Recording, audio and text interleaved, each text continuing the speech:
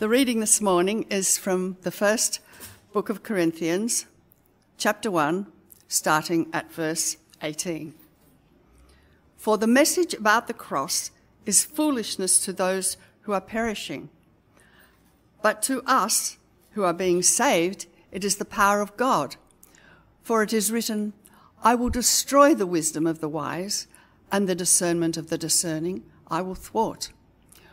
Where is the one who is wise? Where is the scribe? Where is the debater of this age?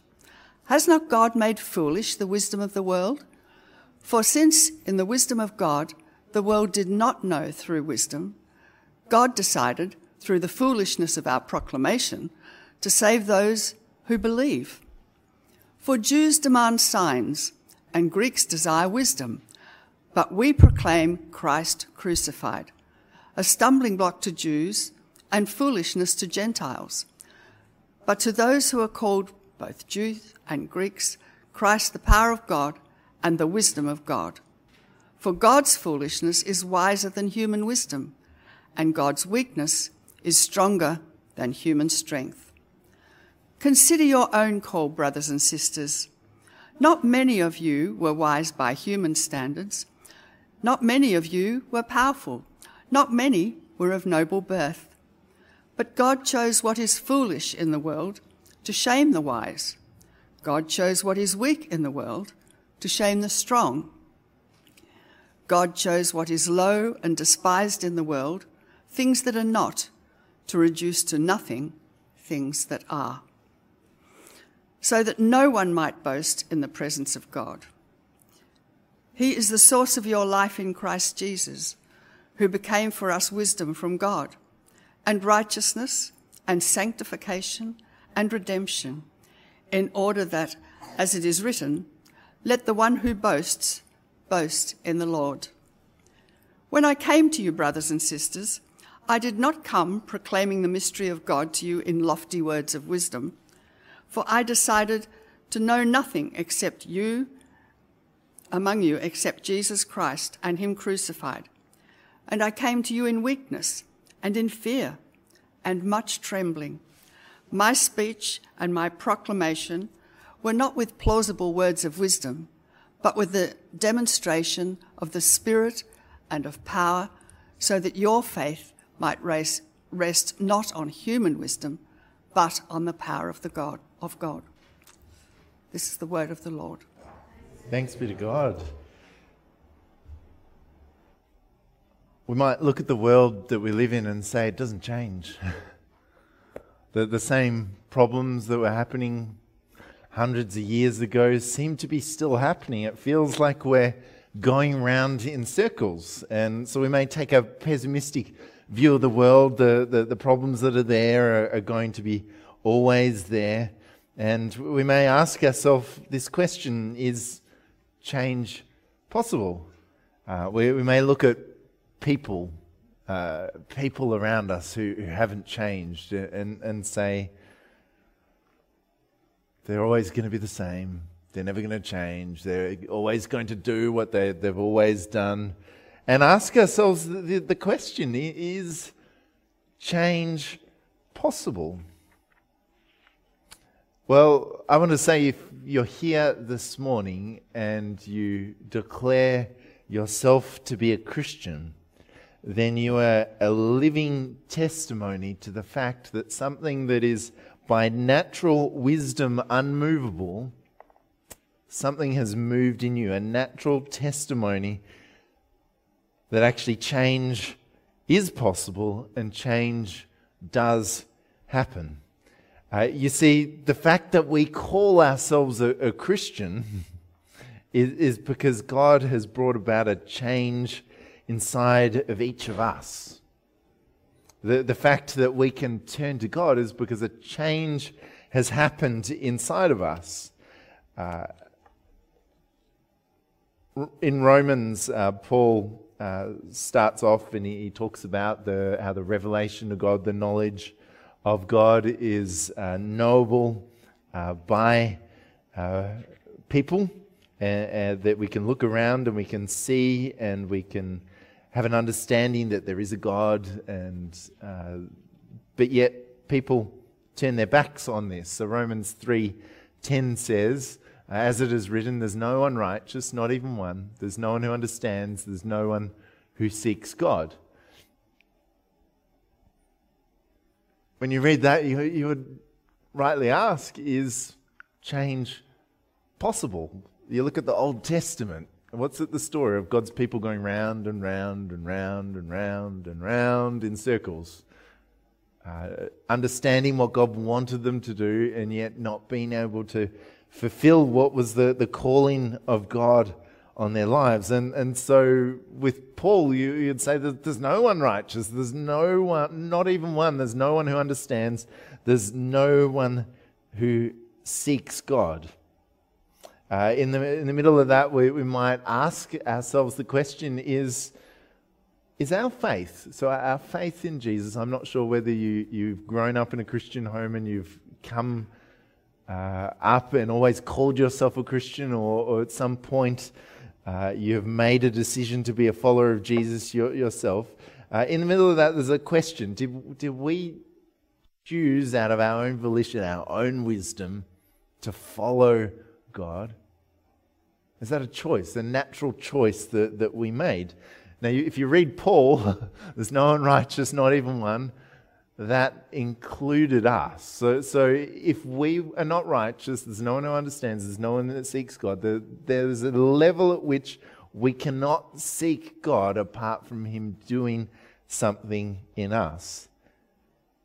Is that kind of change possible? Can someone just change their mind and make a smart decision? We might be sitting here on Sunday and saying, well, we've made a good decision to follow Jesus, and I would agree with you. It's a good decision to follow Jesus, but did we make that just in and of ourselves? We're smart people. Smart people have decided to follow Jesus, and if only those other people were not so ignorant. We look at some of the response to the referendum result, and people will say, well, anyone that voted no was ignorant, and we just need to educate people in order to create wisdom. The problem in our political society, political group and political society where we have differing opinions is we all think that we're wiser than each other. Right? We all think we know how to solve something, that our wisdom is the wisdom for this age, and people shout louder when they're not heard. And in the middle of that, we find that we as a country go around in circles on different issues, and we ask ourselves the question, is change possible? Can we get to a point where the First Nations people of Australia feel honoured for who they are, restored, see communities change so that they're healthy and no longer disadvantaged in a way that is very clear? Is change possible? Well, I want to say, if you are here and you call yourself a Christian, you are a living letter from God that change is possible. What has happened for us as Christians is we are given new birth in Christ. No one can come to faith in God apart from being born anew by the Spirit of God. If you've put your faith in Jesus, it's because God has done a work inside of you. So when I look at a world that doesn't know Jesus, I'm looking at a world that needs miracles everywhere. So what's a miracle? An event that defies our understanding of how the natural order of the world works, where God has directly intervened. If we want to see the world change, what that requires is people to change. And if people are driven by a heart that hasn't changed, people aren't going to change. Fundamentally, people are going to remain the same. But what happens when we become a Christian? We get a new heart. God's Spirit comes to live in us. There's the miracle of new birth, the miracle that we are made righteous, made right before God in relationship with Him, are empowered by grace. We're sanctified in Jesus. What is that? We're made holy. That's a whole whole heap of change. We are redeemed. If you knew me 25 years ago, before I would have said that I was an active follower of Jesus, that was a different me to the me that's standing here today. Some people would like to say, oh, well, you've just grown up. No, something's grown inside of me. That actually the working of sanctification and redemption and righteousness inside of my heart. Anyone who's a Christian has access to the same miracle of change. It says of us as Christians, 1 Thessalonians, for we know, brothers and sisters, beloved by God, that He has chosen you, because our message of the gospel came to you not in word only, but also in power and the Holy Spirit, and with full conviction. What kind of persons we proved to be among you for your sake, and you became imitators of us and of the Lord. For in spite of persecution, you received the word with joy, inspired by the Holy Spirit, so that you became an example to all the believers in Macedonia and Achaia. So that the believers were coming to faith in spite of every reason for them not to make a decision to follow Jesus. So change was happening in the face of what you would call insurmountable opposition. They were coming to faith, and then they were living as an example. For the word of the Lord has sounded forth from you, not only in Macedonia and Achaia, but in every place. Your faith in God has become known, so that we have no need to speak about it. For the people of those regions report about us what kind of welcome we had among you, and how you turned to God from idols to serve a living and a true God, and to wait for His Son from heaven, whom He raised from the dead, Jesus, who rescues us from the wrath that is coming. So for people, Thessalonian people who'd never heard about Jesus, they turned from idols, so that they changed their whole way of living in order to turn to the living God. The challenge a little bit, if you've grown up in a Christian home, or if you've come to faith early in life, is that you may not see that change, or that the change that we may have seen is gradual among people. And when we see gradual change, we don't always necessarily recognize as a change. But I can guarantee you, if you're a follower of Jesus, there is change happening. If you've got your Bible in front of you, you should all have a Bible, where in 1 Corinthians, I'd love you to open up to page 926. So page 926, we're looking at 1 Corinthians chapter 1. Paul's talking about the message of the cross, and he said it's a fulfillment of Scripture that the God is going to destroy the wisdom of the wise and the discernment of the discerning. He will thwart. So that's page 926. We're in 1 Corinthians 1:19. What is the wisdom of the wise? The wisdom of the wise is that they think that through study and learning and understanding, they can figure it all out. The world imagines that it can discover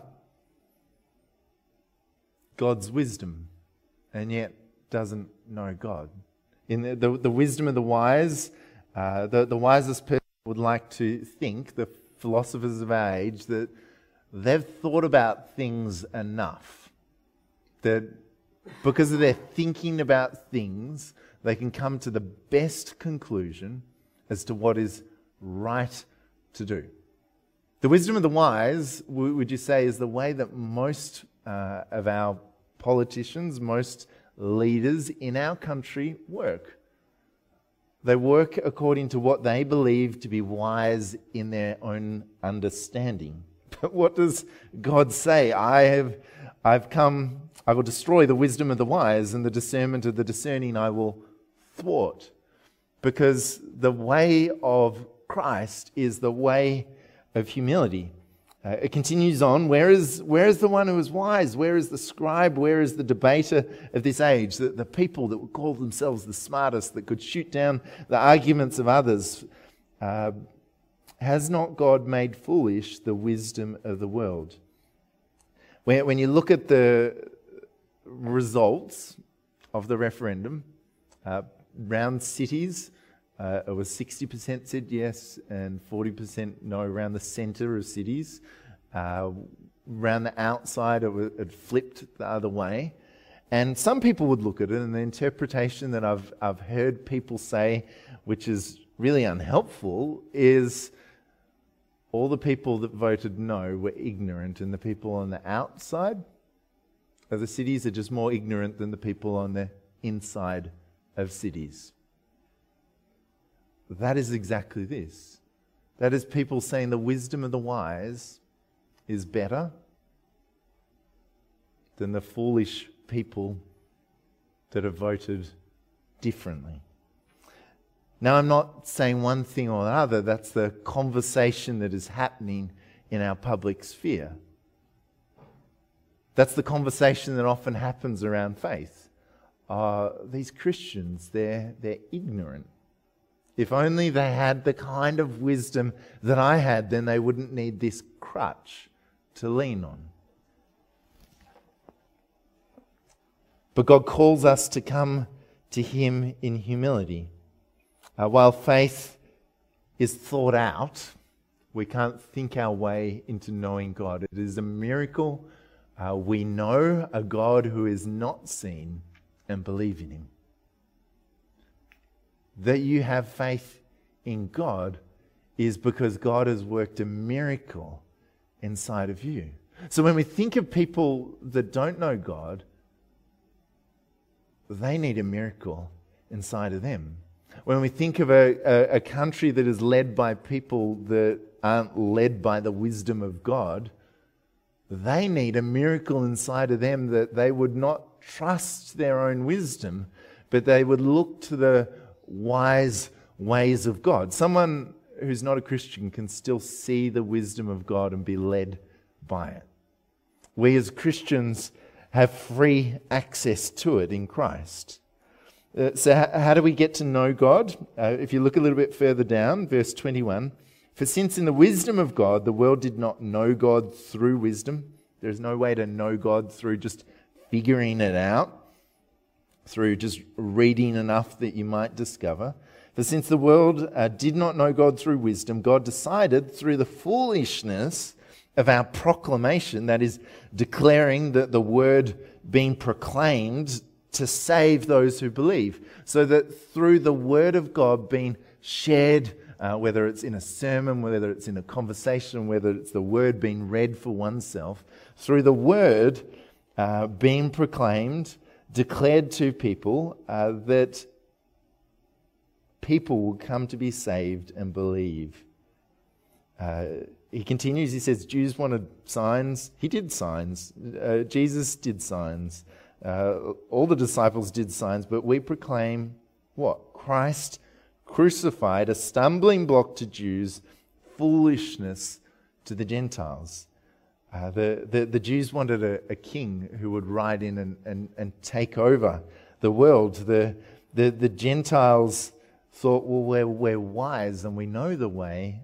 We have the understanding, but the cross of Christ is a path of humility as we say, I don't measure up. I'm not strong enough. I'm not smart enough. I need you, God. So God's foolishness is wiser than human wisdom, and God's weakness is stronger than human strength. That even what appears foolish to the world is wiser than the wisest person in the world. That what appears weak to the world is stronger than what appears strong in the world.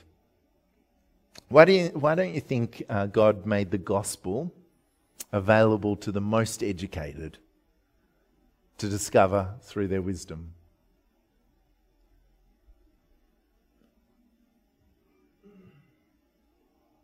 The answer is in the next few verses. We see in verse 31, in order that it is written, let the one who boasts, boast in the Lord, because He is the source of life. If I, through my wisdom, could God and the good news of a new kingdom and a new king, then who would I boast in? Me. I would trust in me and boast in me. The problem with the Old Testament is everyone has been trusting in themselves. The problem of our world is the same. Everyone trusting in themselves and their own understanding, or trusting in people, which is the way a lot of our world works, trusting in people who are trusting in their own wisdom and their own understanding. Isn't that a foolish decision to trust in someone who trusts in themselves?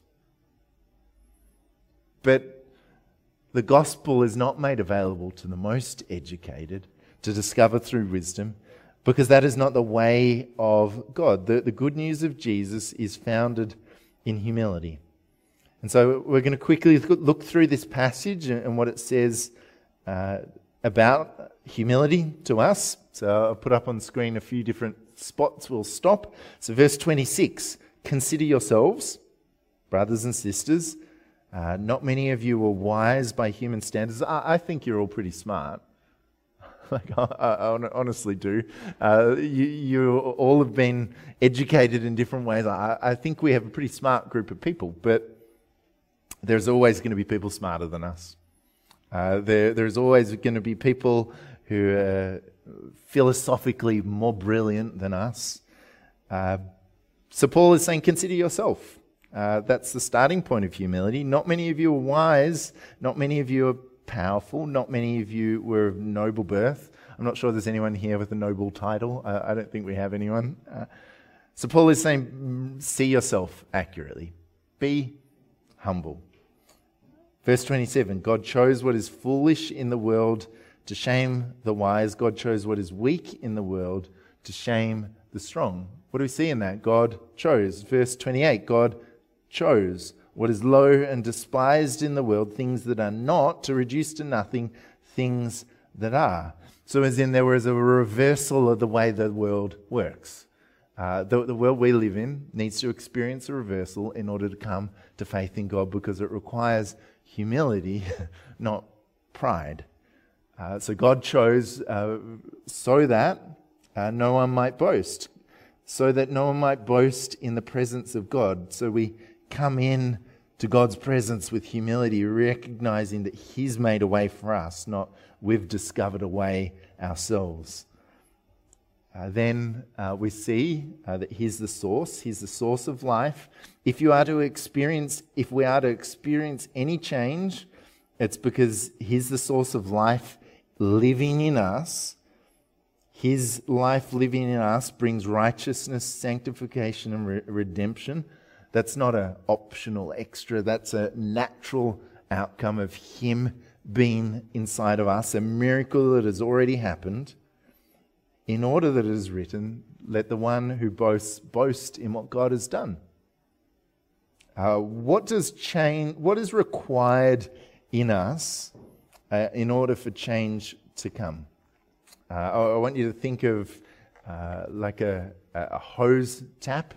You can turn the hose tap and let a little bit of water out, or you can turn it and you can let a whole lot of water out. As Christians, at one level, we can cooperate with the work of the Spirit and let Him flow like water at full speed, or we can try and resist and we can just try and hold back the water. But if you turn the hose on and you leave the end on, what tends to happen? It drips. So change is going to happen whether you like it or not. And the point of dripping, do you know what it feels like as a Christian? It feels like tension.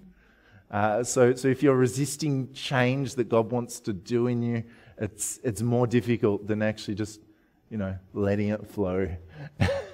and so how do we see change happen? It's that same pathway we came into faith, by humility. We see change happen through humility. So looking quickly through chapter 2, verse 1. When I came to you, brothers and sisters, I did not come proclaiming the mystery of God to you in lofty words or wisdom. So the path of humility is giving up lofty words and worldly wisdom. in order to trust in the Word of God, in order to be led by the Word made flesh, Jesus.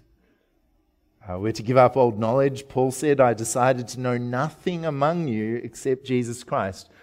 Now, in that day, not many people had the privilege of studying scriptures, the Old Testament scriptures, and being trained in the way he was trained. He was a Pharisee of Pharisees. He was it in terms of knowledge. All of that, he said, it's old knowledge. I've given it up because I've chosen to know Christ and Christ crucified as the wisdom of God for us. What does that mean? It means when we think we know what is best. Who thinks they know what is best? Yeah, come on. Like anyone here at some level, we think we know what is best. It means we need to give that up. We need to trust that actually God knows what's best. And that means all of us, unfortunately, are going to make bad decisions because we think we know what's best. But if we trust in God, He'll lead us on that path of true wisdom. So give up our old knowledge. Verse 3, he says, I came to you in weakness and in fear, in much trembling.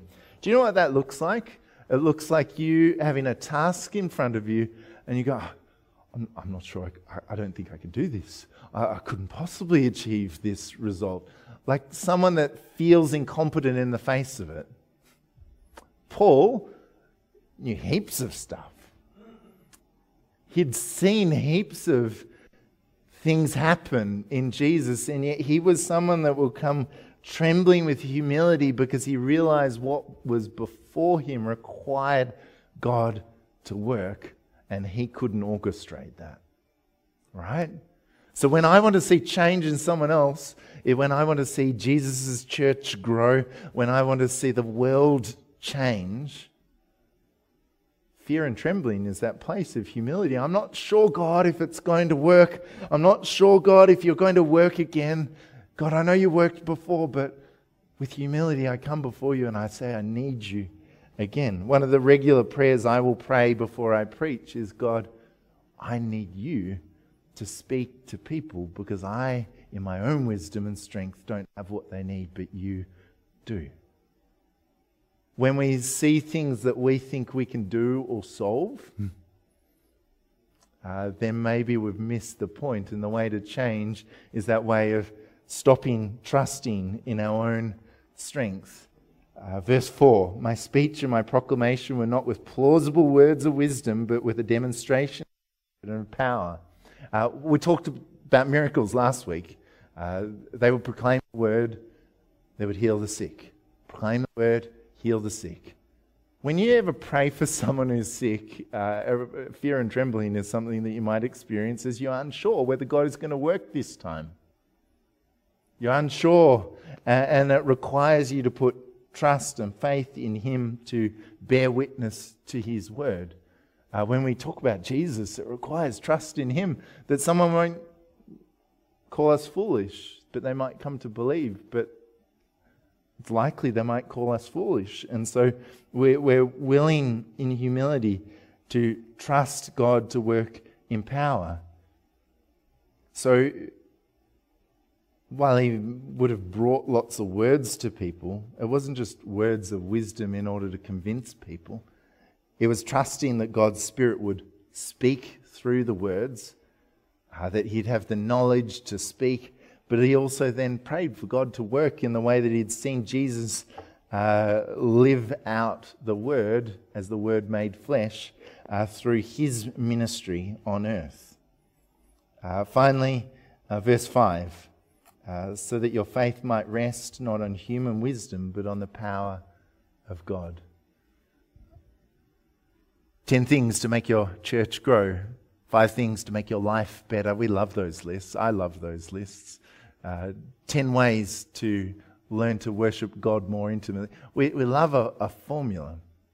But unfortunately for us as Christians, the only formula that God has given us is a path of humility before Him, to trust in Him. And then from that place of trusting in Him, in obedience, living out his call to love and reach, teach and disciple, go and proclaim.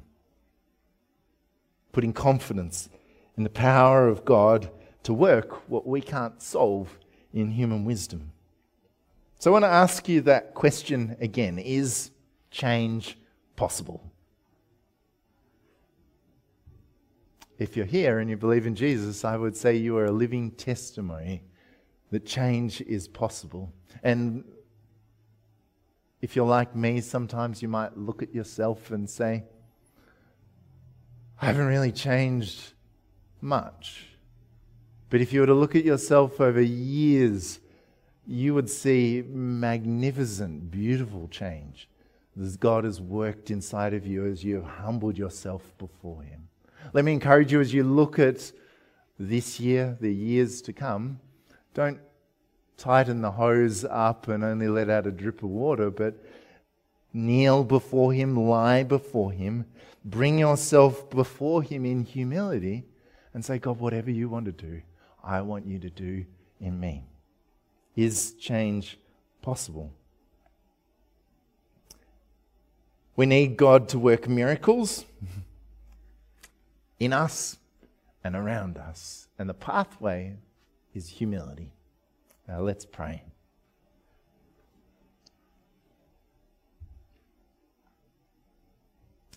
God, we're desperately in need of you to work what we cannot work by ourselves. You change and transform us in ways that are unachievable in and of ourselves. Lord, we come to you as people that are broken by the world that we live in, seeking redemption and healing and hope. Lord, if we've come and we've wondered whether change was possible, we bring ourselves before you in humility and say, God, do what only you can do.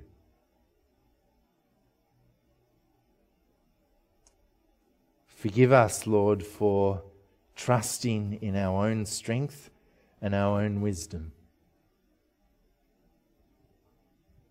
Lead us on a path of humility and partnership with you. Help us, Lord, as we walk out steps of humility and trust, experiencing a nervousness as to whether you are going to do what you say you will do. Help us to grow in faith that is confidence that as you have done, you will do. As you have started, you will complete and will finish in us.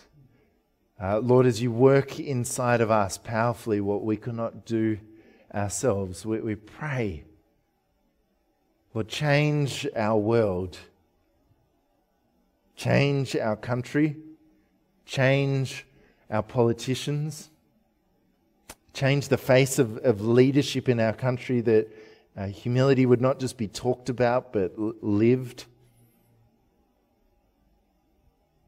Lord, as we think of the referendum and the challenge our nation continues to face around issues, we pray, Lord God, bring us together as one, reconciled with you and reconciled with each other.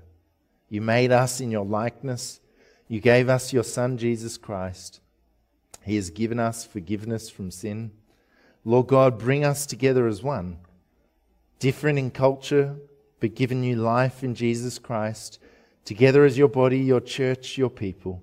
Lord, bring us together as one, reconciled, healed, forgiven, sharing you with others as you have called us to. Lord, as we think of the situation with Israel and Gaza and the Palestinian people and Hamas, we echo the prayer of the Archbishop of Jerusalem. O God of all justice and peace, we cry out to you in the midst of the pain and the trauma of violence and fear which prevails in the Holy Land. Be with those who need you in these days of suffering. We pray for people of all faiths, Jews, Muslims and Christians, and for all people of the land. While we pray to you, O Lord, for an end to violence and the establishment of peace, we also call for you to bring justice and equity to the peoples. Guide us into your kingdom, where all people are treated with dignity and honor as your children. For to all of us you are our heavenly Father. And we pray this in the name of Jesus, who taught us to pray. Our Father in heaven, hallowed be your name. Your kingdom come, your will be done on earth as in heaven. Give us today our daily bread. Forgive us our sins, as we forgive those who sin against us. Save us from a time of trial, and deliver us from evil. For the kingdom, the power, and the glory are yours, now and forever. Amen.